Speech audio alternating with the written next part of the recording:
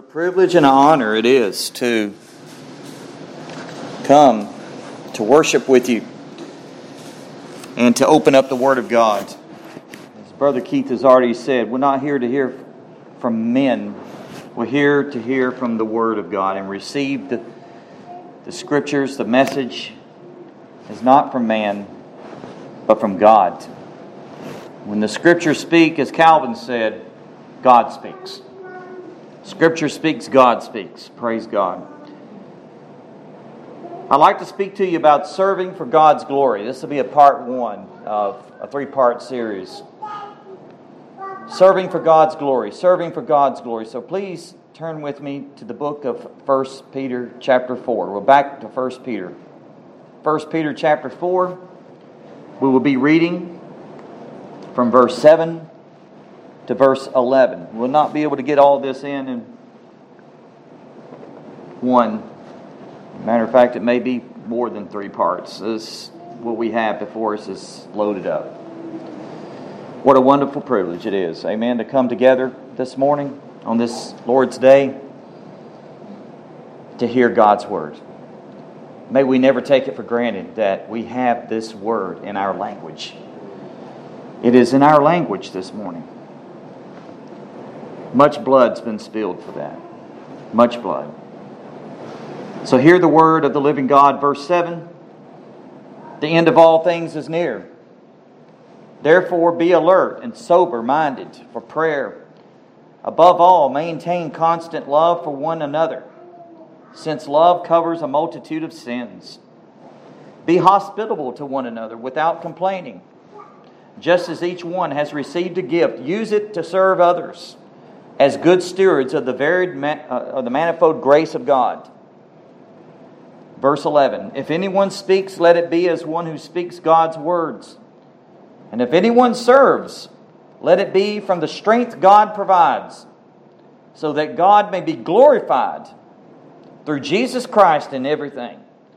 To Him be the glory and the power forever and ever. Amen.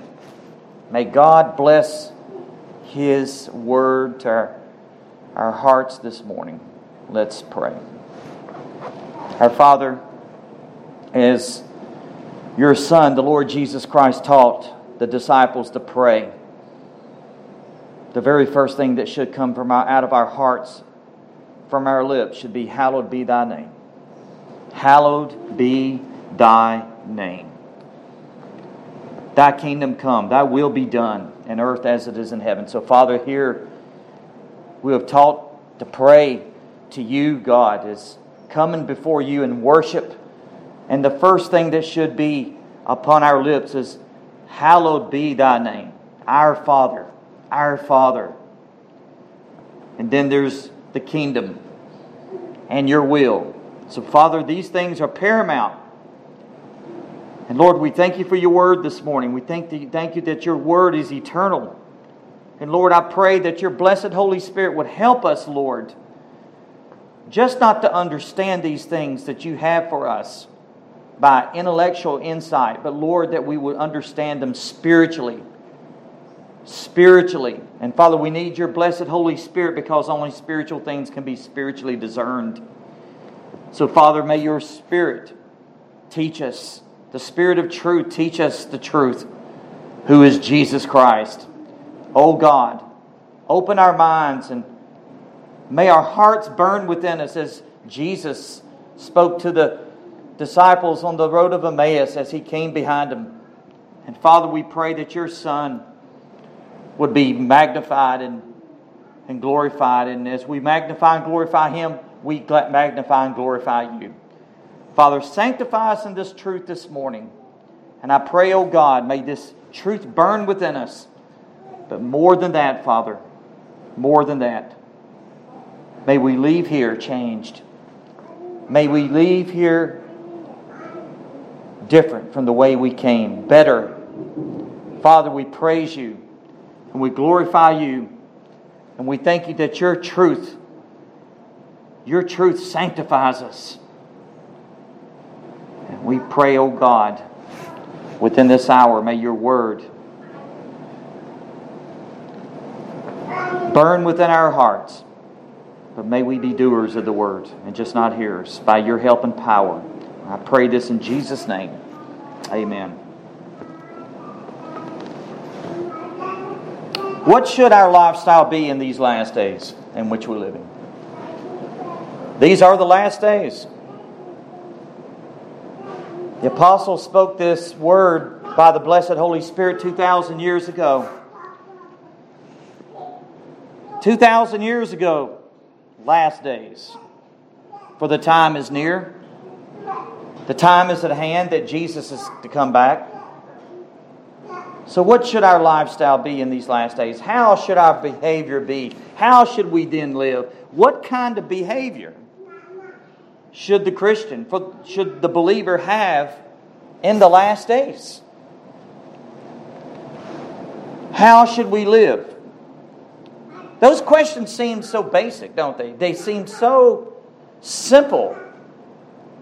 But it's so sad when you look about us today that we see people that have such knowledge of Scripture, but yet little lifestyle that backs it up. The old saying goes, actions speak louder than words. Our lives speak. Our lives speak. So how should we then live? What kind of behavior should we have? These are the questions that the Apostle Peter answers for us in the text before us. This is going to be a series of admonitions here that's introduced to us by this powerful statement, and underscore everything that is said is coming from this one statement from verse 7a. The end of all things is near. The end of all things is near. The end of all things is near. Jesus Himself foretold that in the last days people as usual will be eating and drinking and marrying and giving in a marriage. People will be complacent. People will be doing the same thing as they do every day. Eating, drinking, and marrying, working, getting up, going to work. Same old, same old. Matthew 24, chapter 24. You don't have to turn there, but in His Olivet Discourse, our Lord says in verse 36 to 44, and you can turn there if you like. I think it'll be good that we do read this together. And then Jesus said this, now concerning that day and hour no one knows, neither the angels of heaven nor the Son, except the Father alone. As the days of Noah were, so also the coming of the Son of Man will be. And then He says this, for in those days before the flood, He speaks about Noah's day now. Before the flood, they were eating, they were drinking, they were marrying and giving into marriage. Until the day Noah boarded the ark. They didn't know it. They did not know it until the flood came and swept them all away. This is the way the coming of the Son of Man will be, Jesus said. And He gives an illustration that two men will be in the field. One will be taken, the other left. Two women will be grinding grain with a hand mill. One will be taken and one will be left. And then the point Jesus makes is this, and it's exactly the point that Peter makes. And we need to keep this in mind, that everything the apostles is speaking is commentary on what Jesus taught. He says, therefore be alert. There's the key word right there. Be alert, since you don't know what day your Lord is coming. But know this. If the homeowner had known what time the thief was coming, he would have stayed alert and not let his house be broken into. And this is why you are also to be ready, because the Son of Man is coming in an hour you do not expect. And there's the point that Jesus is making. That we are to be alert. We're to be watching. We're to be praying. We need to be ready. We need to be sober. We need to be ready for the coming of the Son of God to come in power and glory with all of His holy angels.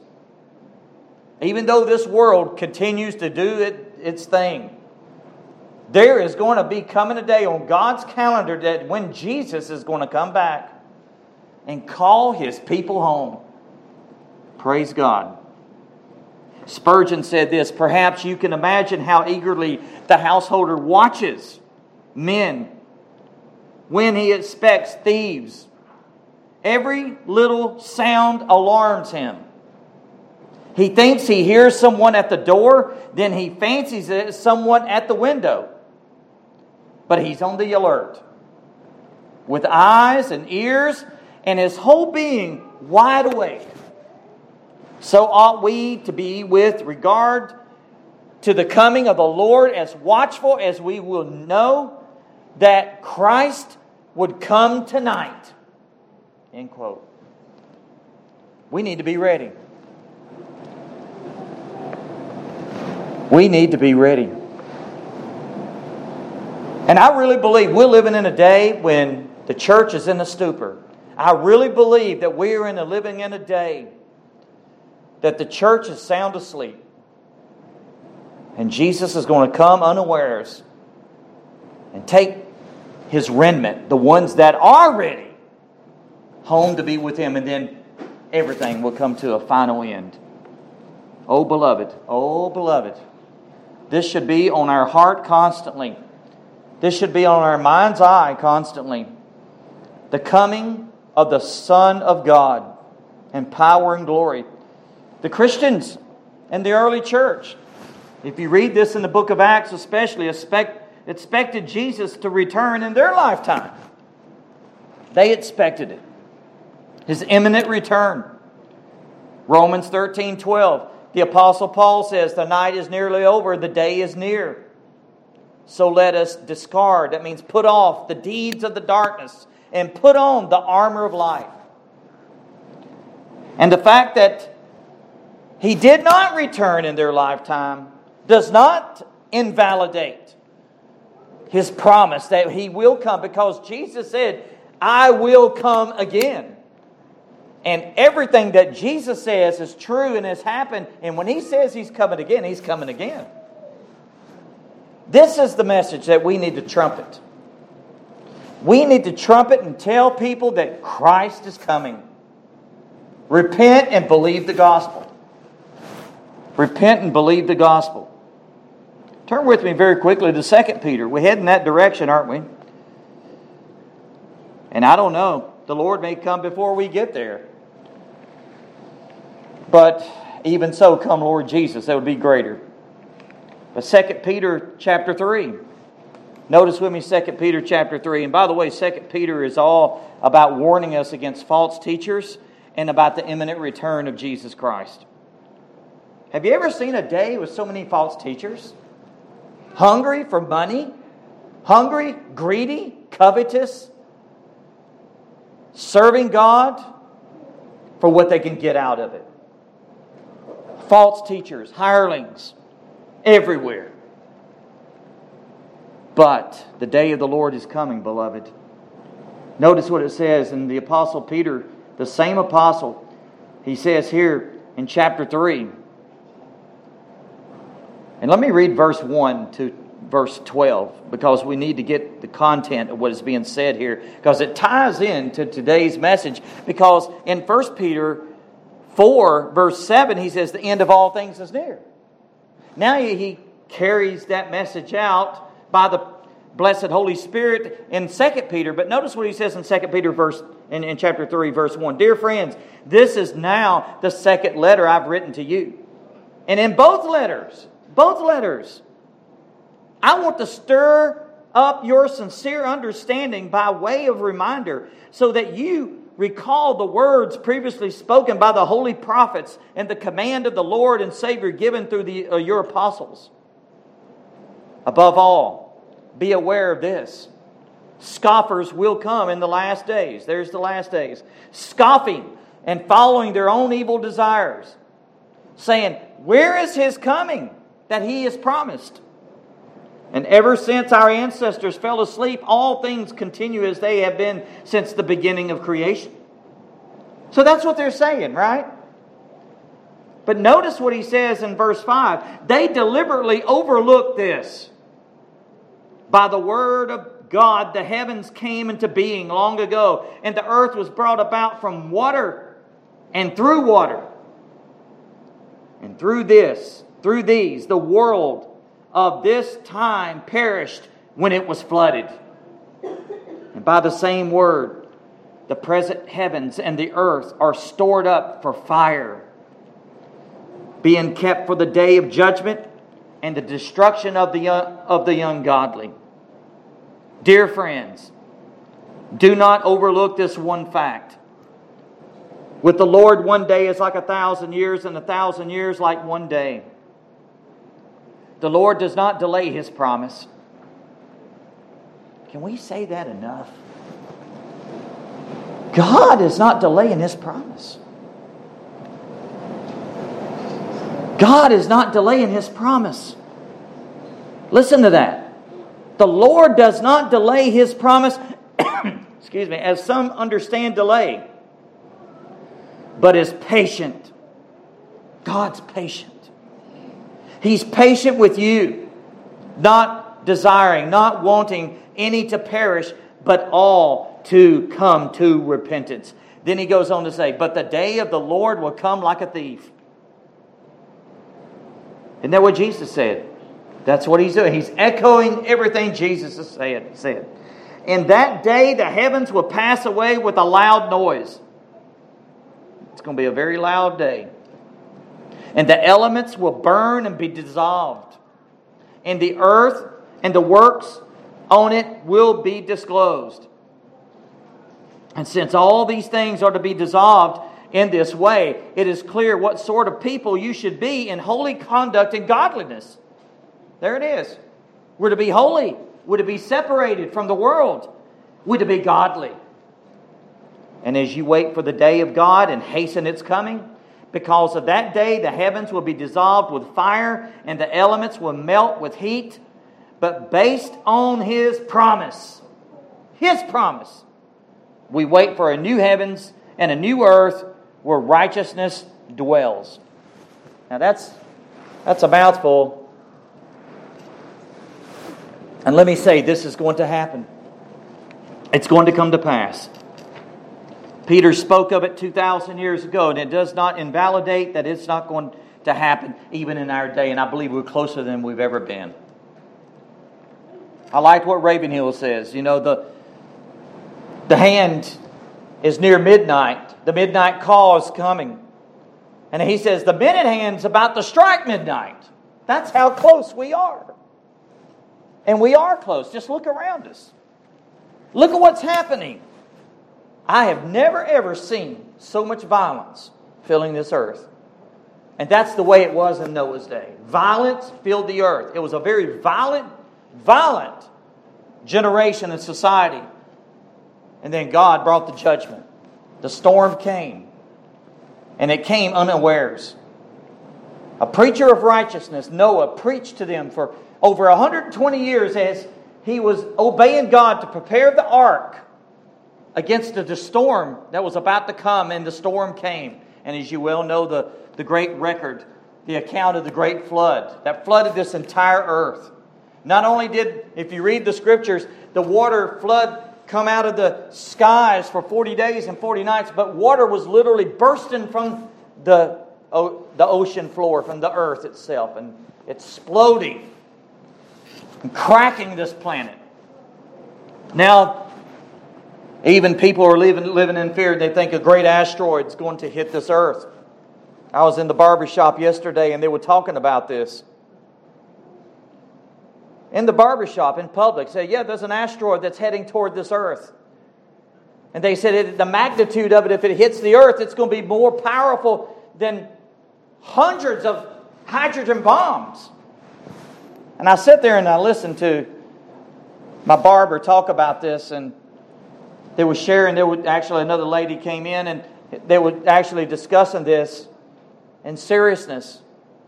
And I couldn't help, but I started speaking outward and just from my heart as I'm speaking to you right now. And I said, these people say an asteroid's coming to this earth, and actually, eventually, according to the book of Revelation, there is an asteroid that is going to hit this earth, that's going to devastate this earth. And I said, by the way, that's God's wrath that's going to happen. I said, people need to wake up. Not because the news people are saying it or the scientists are saying it, because the Word of God says it. I said that. Not much was said afterwards, but that's okay. Said it in love. Revelation 22:20, he who testifies about these things says, yes, I am coming soon. Amen. Jesus is coming soon. Even so come, Lord Jesus. That should be the heart cry of every Christian. And as Peter says in 2 Peter 3, we see the end of all things is not that the earth, that doesn't mean that a lot of people misinterpret. Jesus says, heaven and earth will pass away, but my words will not pass away. What he's talking about is passing to one state to another. God's got a purpose for this earth. But it's got to be burned up. It's got to be purified.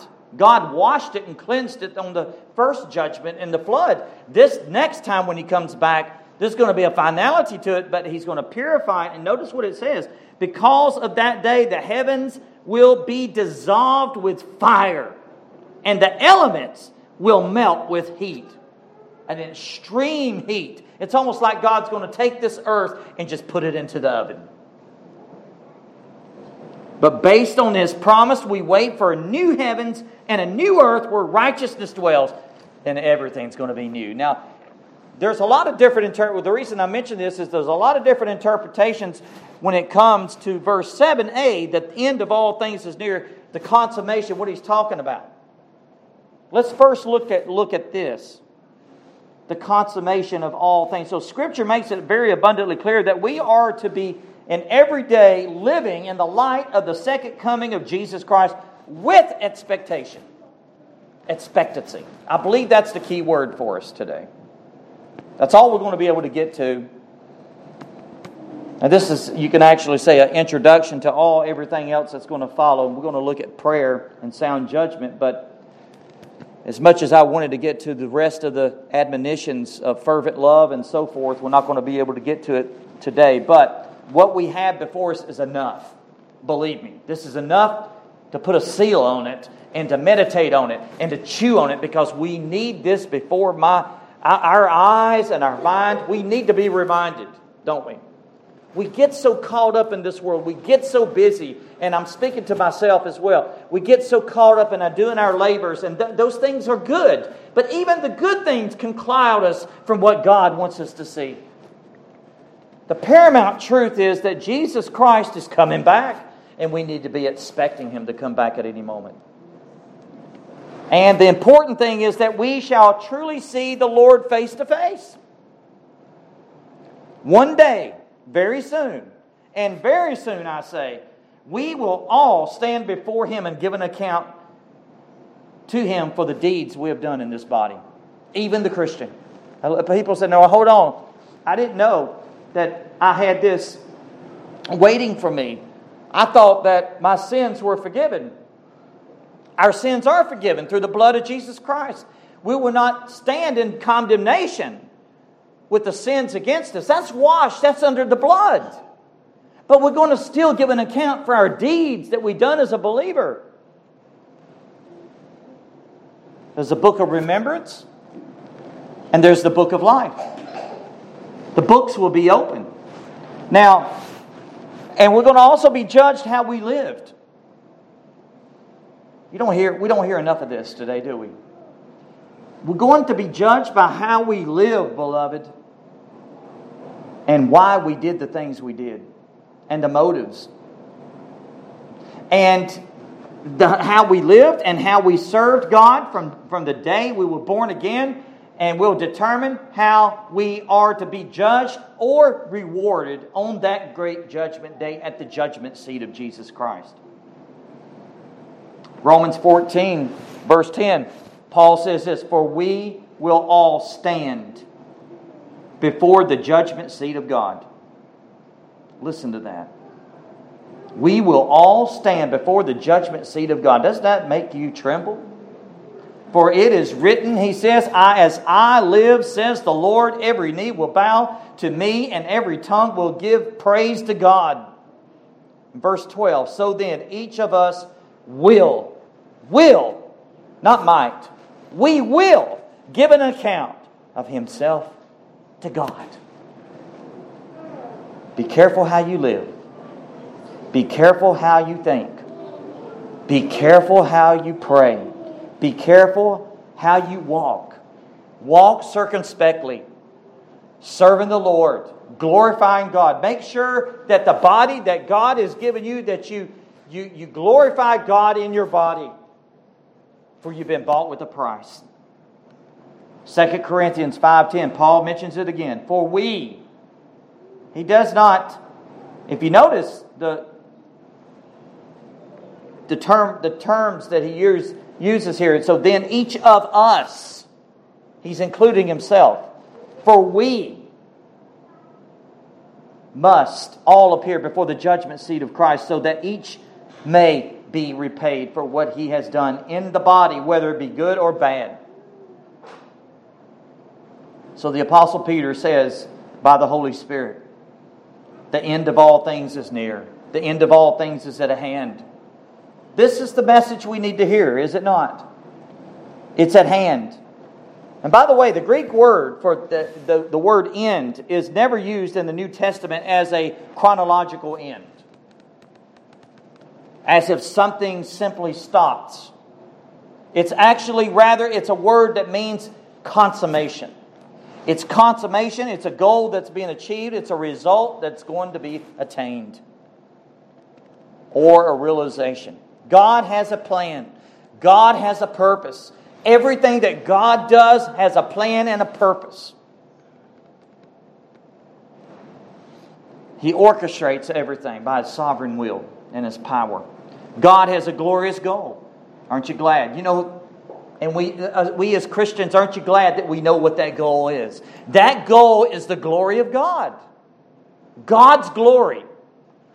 Did you notice that how Peter ends that part of this section?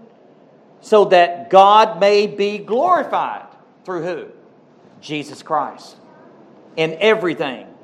To Him be the glory. In everything. To Him be the glory and the power forever and ever. Amen. He gives a benediction to it.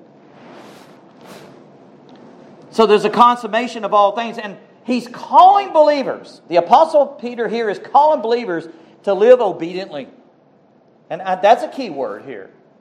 And the expectancy of Jesus Christ to come in the light of His coming, we are to live holy, conduct ourselves godly, live obediently, to be obedient to the commands of Jesus Christ, and expectantly in the light of Christ's glorious return. The end of all things is at hand. The end of all things is near. It is imminent, in other words. It's imminent. And the attitudes the believer in Jesus Christ are to have in the end times are to be holy, like unto Jesus Christ. Now we have already seen, as we've looked at this passage in 1 Peter 4, that the Christian is to have the attitude of commitment in verse 1 and 2. Let me read it again. Verse 1 and 2. Therefore, since Christ suffered in the flesh, arm yourselves also with the same understanding, because the one who suffers in the flesh is finished with sin. And in order to in the remaining time in the flesh, no longer to live in the remaining time of the flesh, no longer for human desires, but for God's will. So there you have the commitment, the attitude of commitment. And then he says, in verse 3 through 6, there's an attitude of wisdom. For there has already been enough time spent in doing what the Gentiles choose to do, carrying on in unrestrained behavior, evil desires, drunkenness, orgies, carousings, lawless idolatry. They are surprised that you don't join them in the same flood of wild living. And they slander you. That's one of the reasons they persecute you. You don't join them.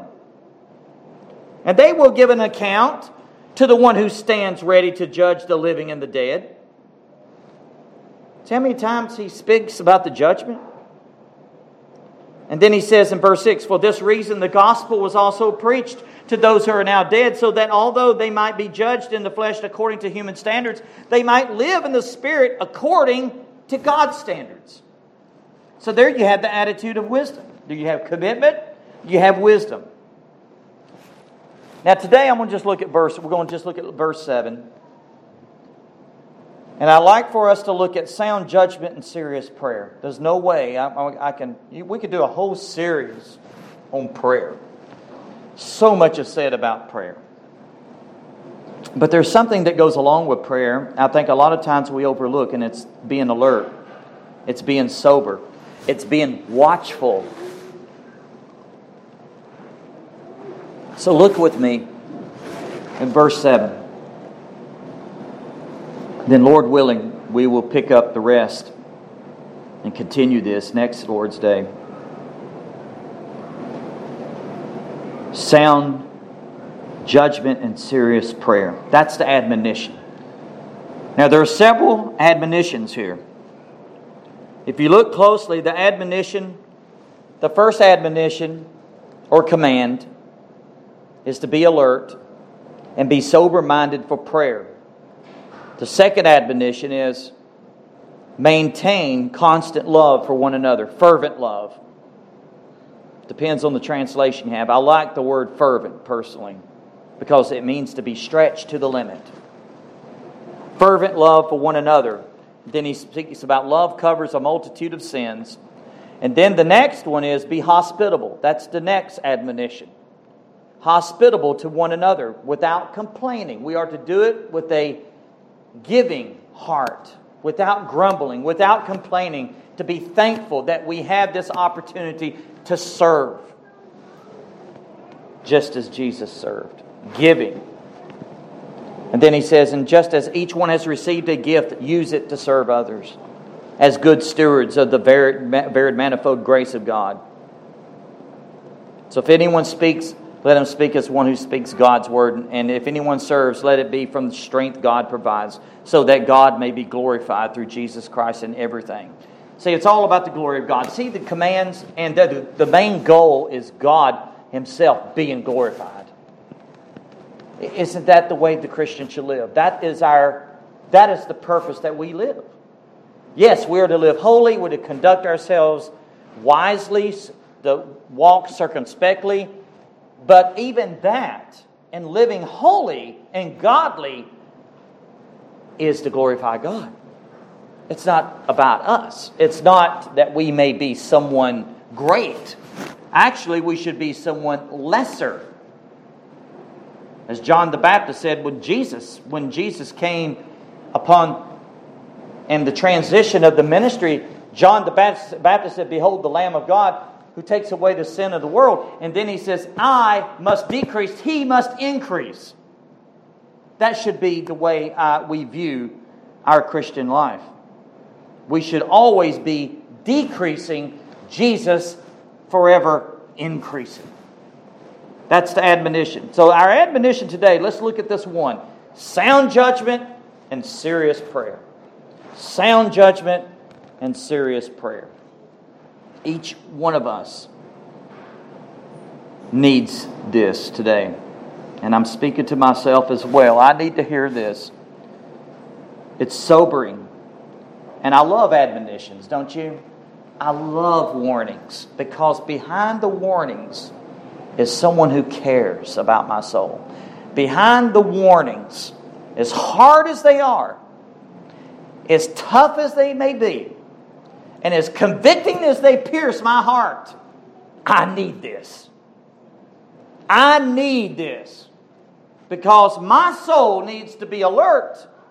And I don't want to be found asleep and being a casualty and being casual and lukewarm. My fire for God needs to be burning. My first love needs to be everything and be burning brightly in my heart. These are admonitions that are to be just not heard, but to be obeyed. Now, beloved, I could preach this until Jesus comes, but if we're not obeying this, we're failing God. That's why James says, just don't be hearers of the word. We must be doers of the word. We must put it into practice. Have you ever seen a day in your life that people know more about Scripture and about the things of God, and yet they fail to obey? Now, this doesn't mean that we have failings. We do have failings. We fail many times, but we need to have a heart direction toward the things of God and God Himself. Oh, may God help us in this desperate hour in living out this by the grace of God. And that's why we need the Holy Spirit. That's why we need to be filled with the Spirit. Because we cannot do this within our strength. We need the strength of God. We need the grace of God. I don't know about you. I need every means of grace possible. I like what you said, Brother Keith. I'm going to take all the means of grace I possibly can. Look around us today. People can't even go to church. We was coming here from Cave Spring on the Lord's Day. And the Rollator Park was packed, folks, on a rainy day. It's having some kind of event going on God's day. Shows you where people's heart is. We have a nation that has forgotten God. We have a nation, and you read Psalms, I think it's 19 maybe. Not 19, that's what Brother Keith brought out today. Psalm 9, I believe. The nations that forget God shall be turned into hell. Now that's a serious warning.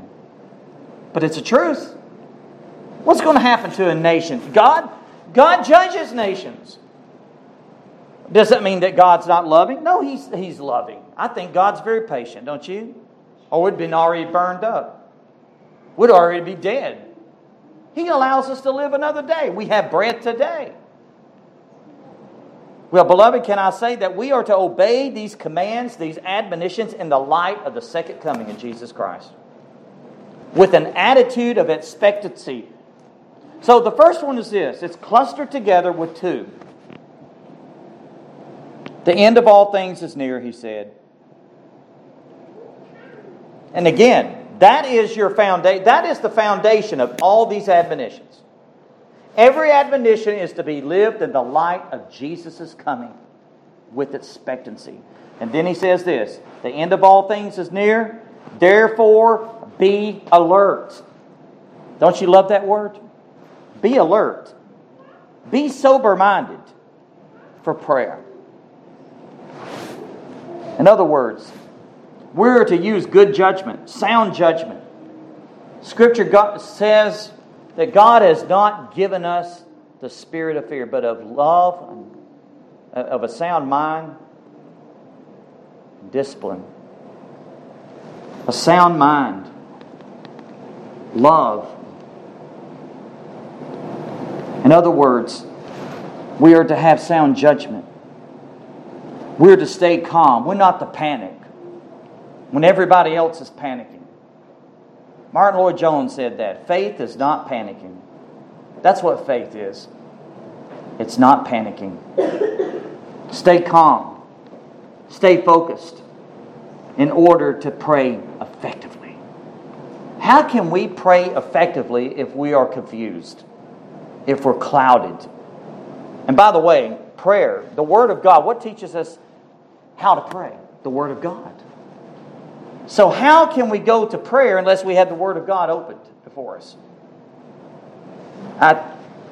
This is so important because in order to pray effectively and right according to God's will, we must pray according to what God says.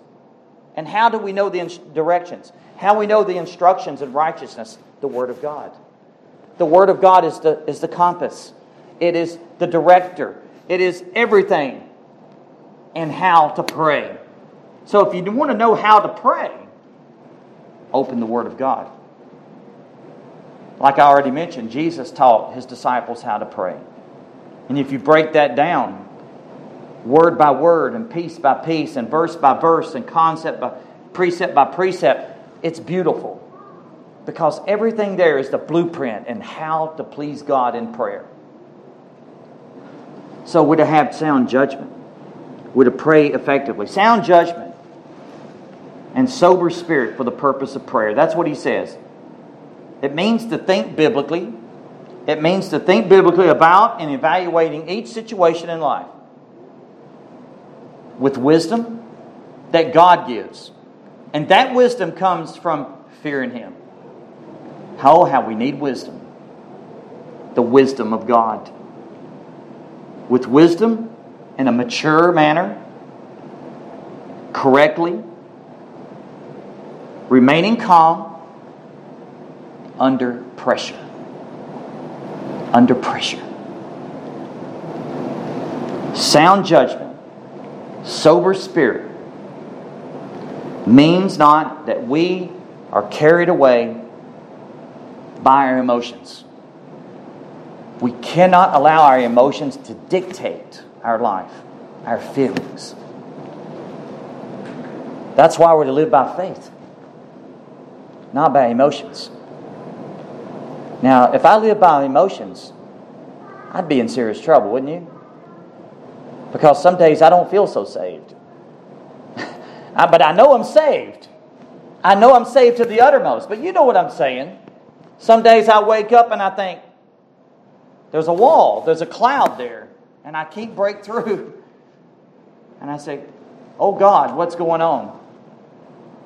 But God hasn't gone anywhere. God hasn't moved. Scripture says for us to draw nigh to God, and He'll draw nigh to us. So God is God. God doesn't go by feelings and emotions. God is God. He goes by His Word because He's faithful. Sound judgment, sober spirit means that we're not carried away by our emotions and our passions and our feelings, thus maintaining a proper, eternal perspective. How can we get the eternal perspective? Beloved, I'm telling you, if ever there's a day that we need to keep our noses buried in this book, and we need to be in the Word of God and in prayer, it's today. And that's how we get the eternal perspective, is in this book. The 66 books of the Word of God, the Thus saith the Lord. John MacArthur says this: the doctrine of the imminent return of Jesus Christ should not turn the Christian into a zealous fanatic who does nothing but wait for it to occur. Instead, it should lead the believer into a watchful pursuit of holiness. End quote. Now, what's that backed up with? He just got that out of the Bible. Go with me to chapter 2 of Titus. This is a very familiar passage, I should say.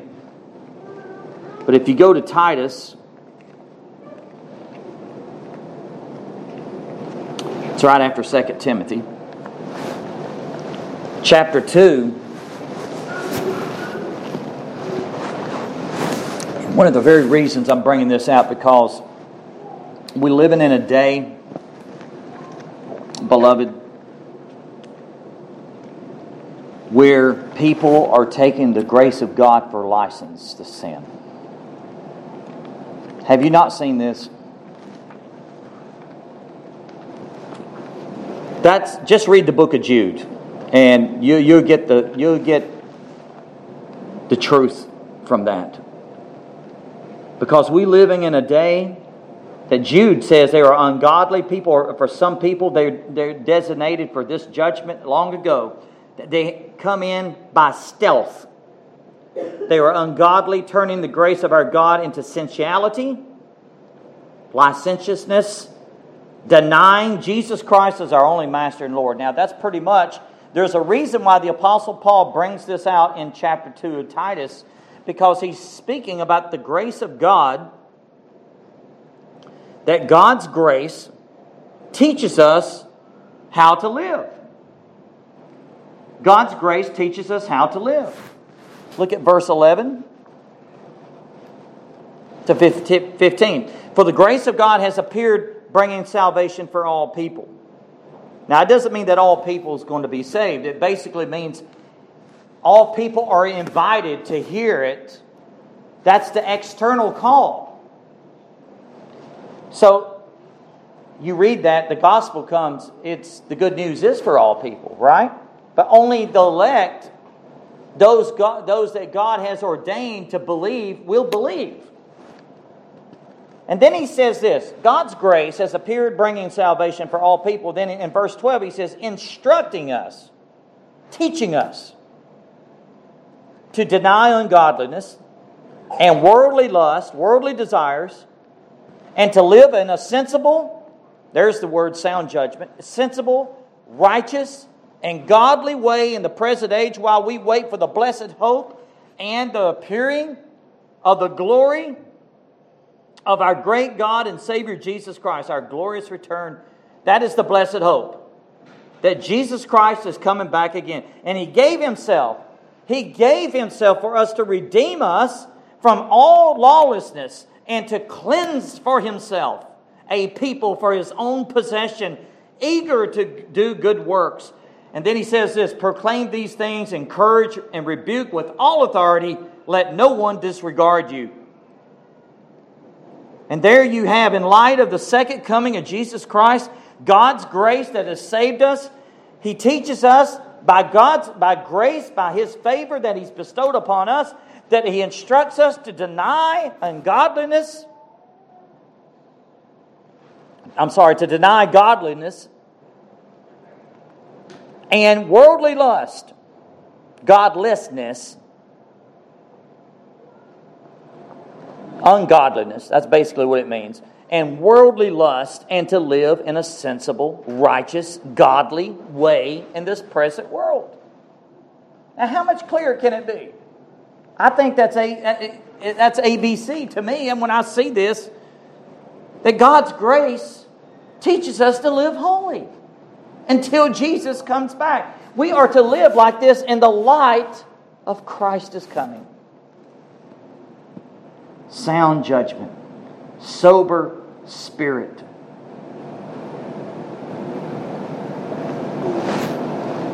Now, that basically speaks about the grace of God training the believer, teaching the believer to live holy in the light. Back to Peter. Sober spirit. Sober in spirit. What does that mean? Describe someone who is mentally sound. Sound mind. Mentally alert. Watchful.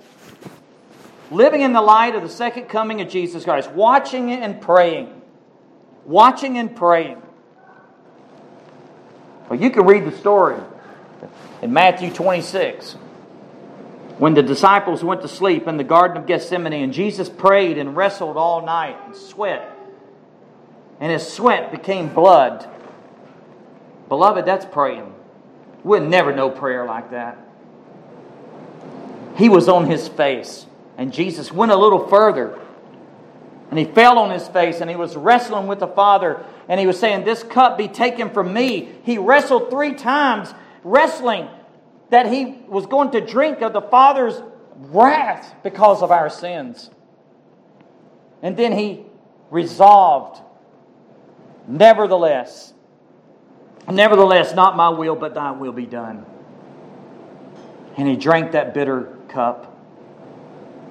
And in that bitter cup was the wrath of God.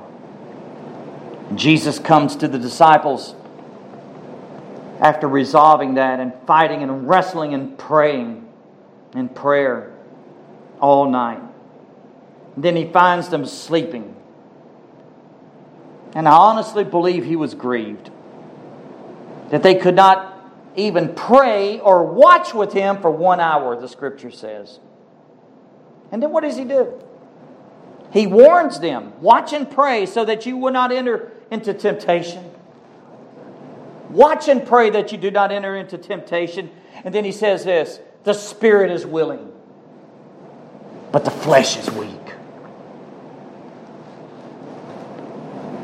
Only Jesus went a little further. Peter, James, and John all fell asleep at the greatest moment. God in the flesh, Jesus, the greatest moment in His life, as He was about to go to the cross, but really it was one right there in prayer. For Him to overcome and to endure the cross and to endure all that He was about to take was settled in one right there. And it was given to us as we look. He was literally sweating and then profusely, and then His sweat became blood. And if Jesus Christ saw it important to pray in His life, how much more should we? Good night.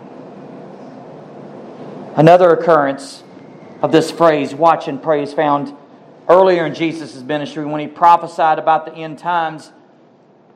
In Luke chapter 21:34 details many events given, and Jesus warns again. He warns again that they would happen suddenly. And He says this, be careful, your hearts will be weighed down with carousing and drunkenness and anxieties of this life. And that day will close on you suddenly like a trap. Doesn't that hit all of us? That hits me because we get so caught up into the anxieties of this life. And then God says, listen to my son, hear ye him.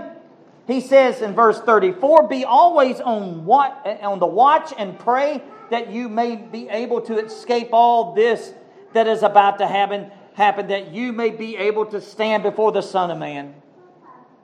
What a word. Watch and pray. Watch and pray.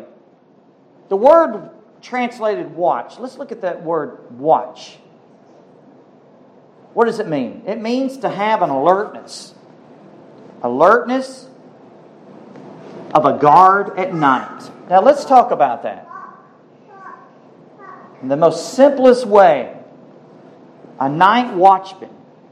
Let's talk about the night watchman. Must be even more vigilant than a daytime guard. Have you ever thought of that? In the daytime, danger can often be spotted in a more clear way and from a distance, but not at night. A night watchman. Night watchman. Notice Jesus speaks about the midnight hour, not the midday hour. Midnight hour. In a time when people will not know.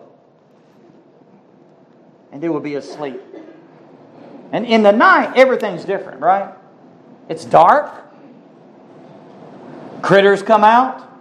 Thieves come out. You notice at dark time, that's when all the mischief and evil, that's when it happens. Most of the time. You do have some now in broad daylight, but at nighttime, that's when it's worst. So at nighttime, a night watchman, he must use his senses other than sight to detect the danger that's coming. He is often alone in the darkness and without defenses he would otherwise employ. There may be no indications of enemy attack until it happens, so he must be not only vigilant, but super vigilant, because it's at night. Suspecting it or any moment for any danger to come. This is the type of watching that Jesus is speaking about. Be vigilant. Watch at night. So basically, Jesus is warning us that we are too easily distracted. Isn't that the case? I'm too easily distracted. You're too easily distracted. There's plenty of distractions in this world to keep us from prayer and the Word of God. Even good things, folks. And He speaks about the physical cares of this life. Don't let it weigh you down. Don't be caught unawares. If we do not continue to discipline ourselves, we will. So there is discipline in the Christian life. There's sanctification in the Christian life. We must discipline ourselves. We must do this. Especially when we are alone. I'm telling you, because the flesh is weak, isn't it? It's too easy to enter into a temptation and to fail God. Oh, you can recover from it. But I'm telling you, that recovery sometimes is a very hard recovery. But God has plenty of grace that's greater than all our sin. Praise God. And He's willing to restore us. Amen? He's a restoring God. Our biggest problem is the world, the flesh, and the devil, and myself. Ourselves. That's the flesh. So, you ever think about this? What about the opposite of being sober-minded? The opposite, it means to be in a frenzy. It is to be in madness. Have you ever seen a frenzy mad world like this one we live in? Just get on the road. I'm on that road every day. On the milk truck, I got people, they're frenzy in a mad way. And good night, I'm thinking, people, please. And I have to pray for sanctification, that Lord to help me to be patient.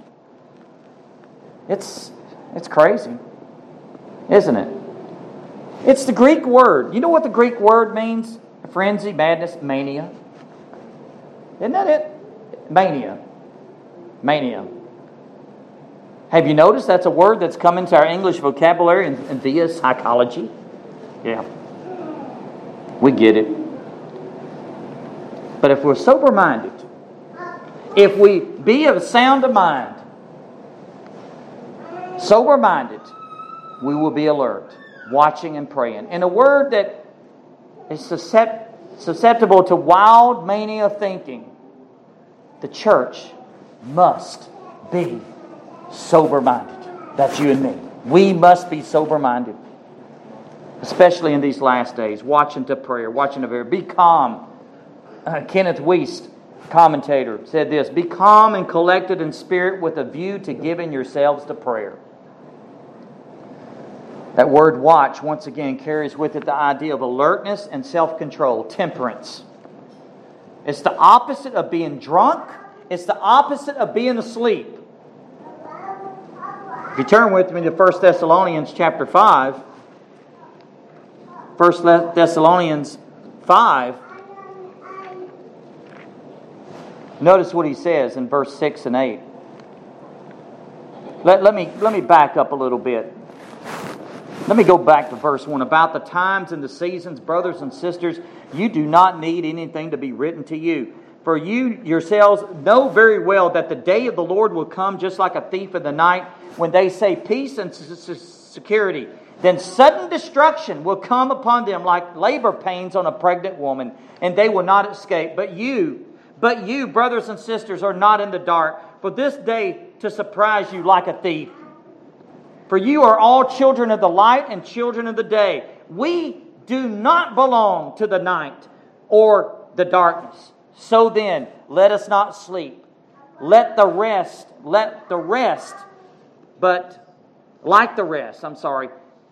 let us stay awake and be self-controlled. For those who sleep, sleep at night. And those who get drunk at night. But since we belong to the day, let us be self-controlled and put on the armor of faith and love and a helmet of hope of salvation. For God did not appoint us to wrath, but obtained salvation through our Lord Jesus Christ, who died for us, so that whether we are awake or asleep, we may live together with Him. Therefore, encourage one another and build each other up as you are already doing. There's the word. Watch and pray. So the admonition had special meaning to the Apostle Peter because, well, he fell asleep, didn't he? Watch and pray. Watch and pray. Be on alert, because you do not know the time your Lord is coming. Mark 14:38, again, stay awake and pray so that you will not enter into temptation. The spirit is willing, the flesh is weak. Ephesians 6:18, pray at all times in the Spirit with every prayer and request, and stay alert with all perseverance and intercession for all the saints, Colossians 4:2, set your minds on things above, not on the earthly things. Simply basically means to be alert in our praying and to be controlled so that we know what's going on. Beloved, there is no place in the Christian life for casual, lazy idleness. Apathy. We must be alert with an attitude and a spirit of sober prayer. Like in Nehemiah's day, in Nehemiah 4:9, so we prayed to our God and stationed and guarded because of them day and night. An expectancy, an attitude towards Christ's return involves a serious, a sound, balanced mind and an alert, awake, and be ready. And the test of our commitment is our obedience to Jesus Christ, plain and simple. Obedience to His command. Obedience is everything, beloved. Be doers of the word and not just hearers. So, we need to be praying right. And then we'll be living right. Spurgeon said this, God's thoughts of you are many, let not yours be few in return. Let me close with one application. I think it says everything. Go with me to Luke 18. I think this says everything. This is the parable of the persistent widow. And notice in the light of what Jesus is saying in this parable, that Jesus Christ is speaking about that, first of all, praying, persevering. Now He told them a parable on the need of them to pray always and not to give up, not to faint, never to give up. Persevere, beloved. Beloved, persevere. Always to pray and not to give up. There was a judge on a certain town who didn't fear God or respect people. And a widow in that town kept coming to him saying, give me justice against my adversary. And for a while he was unwilling. But later he said to himself, even though I don't fear God or respect people, yet because this widow keeps pestering me, I will give her justice so that she doesn't wear me out by her persistent coming. And then the Lord said, listen to what the unjust judge says. Will not God grant justice? Will not God grant justice to His elect? To His elect who cry out to Him day and night? What a question. What a question. And I leave you with that question today. Will not God grant justice to His elect who cry out to Him day and night? And that's our problem. We don't cry out to Him day and night enough. We need to be praying. We need to be sober-spirited. We need to be watching and praying. And then He says, will He delay helping them? God doesn't delay. He's always on time. We think He delays, but He's not. And then He says this in verse 8, I tell you that He will swiftly grant them justice. Nevertheless. And here's another question. When the Son of Man comes, will He find faith on earth? When He comes back. And what's He talking about? Will we be watching and praying? Will we be persevering? It comes down right to that, doesn't it? May God help us and may God grace us to be so until He comes back. Let's pray. Father, we thank You for this time. Lord, this is a sobering message. This is a message that we all need. Lord, it's a message I need. Oh God, help us, I pray. Oh Father, I pray, fill each and every one of Your people with Your Spirit. That, Lord, that we will be Spirit-minded. Lord, that we'll be of a sound judgment. We'll be sober-minded. Good judgment, sound judgment. Be on alert. And when You do come back, we're not going to be caught off unawares. We're not going to be like the virgins, the 5 virgins that did not have oil in their lamp. Oh God, keep us full of oil. Oh God, I pray, give us oil in our lamp until You come back. Lord, I pray that we just do not leave this place just hearing this and not thinking serious about it, Lord. Help us to put this into practice by your help. Oh God, we must draw nearer to you than we've ever had before, because the day of your coming is coming soon.